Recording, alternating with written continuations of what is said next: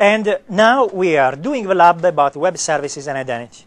And here you're going to have lots of choices. And don't feel bad if you don't do everything. That's fine. It's just a set of options.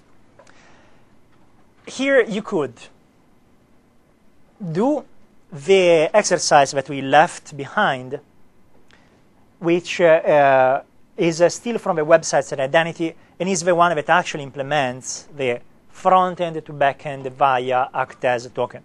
So that's exactly the scenario that we studied now. Or and, depending on your speed, and you can do whatever order, you could move to the web services and identity, which is an entire lab just on web services and Windows Identity Foundation. And we'll see in detail every exercise. Actually, my suggestion would be to do first exercise, second exercise, then go back to these, and then if you have time, you will not have time, do these. So let's go a bit into the details of this guy. So websites delegation. Various things you can learn from this lab. Shows how, in general, like the entire scenario of calling a front end from an ASP.NET, calling a backend from an ASP.NET front end using a delegated token. Shows how to retrieve a delegated token using the bootstrap token.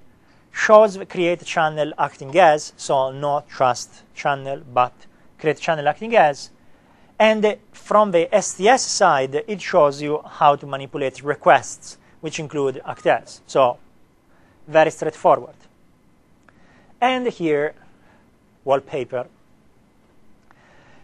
Here basically is the usual claims enable website in which we just added a call to this fictional revenue service in which you actually make a call using this black token, which was a wise idea, black token on black background.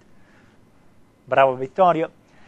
And here you can see how you can actually use the bootstrap token, which we obtained from our good old friend, the test STS, and also we make the call using static credentials. So precisely the scenario that we have seen before. Instead, as we move to the web service and identity, here the first exercise is pure object model.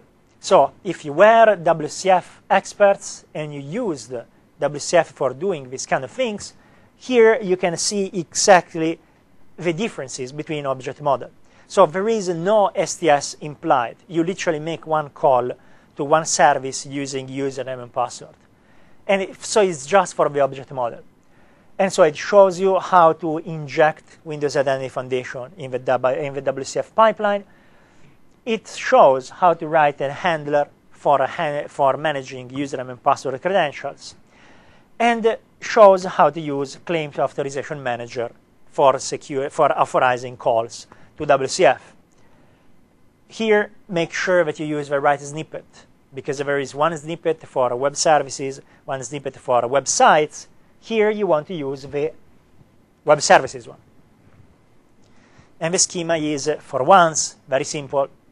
You have a client, you send a username and password token, you have your usual token handler, and you have your policy.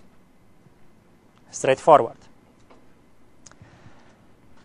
The second exercise, as it is good tradition, is making the call to the same service, but instead of using username and password, using an ADFS2 instance. So it's the same instance as yesterday. Of course, we use a different endpoint, so there is no guarantee that it will work.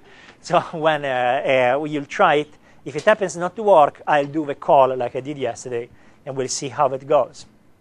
It's also interesting here to see like the delta between using directly username and password or outsourcing to somebody else. So it's actually interesting.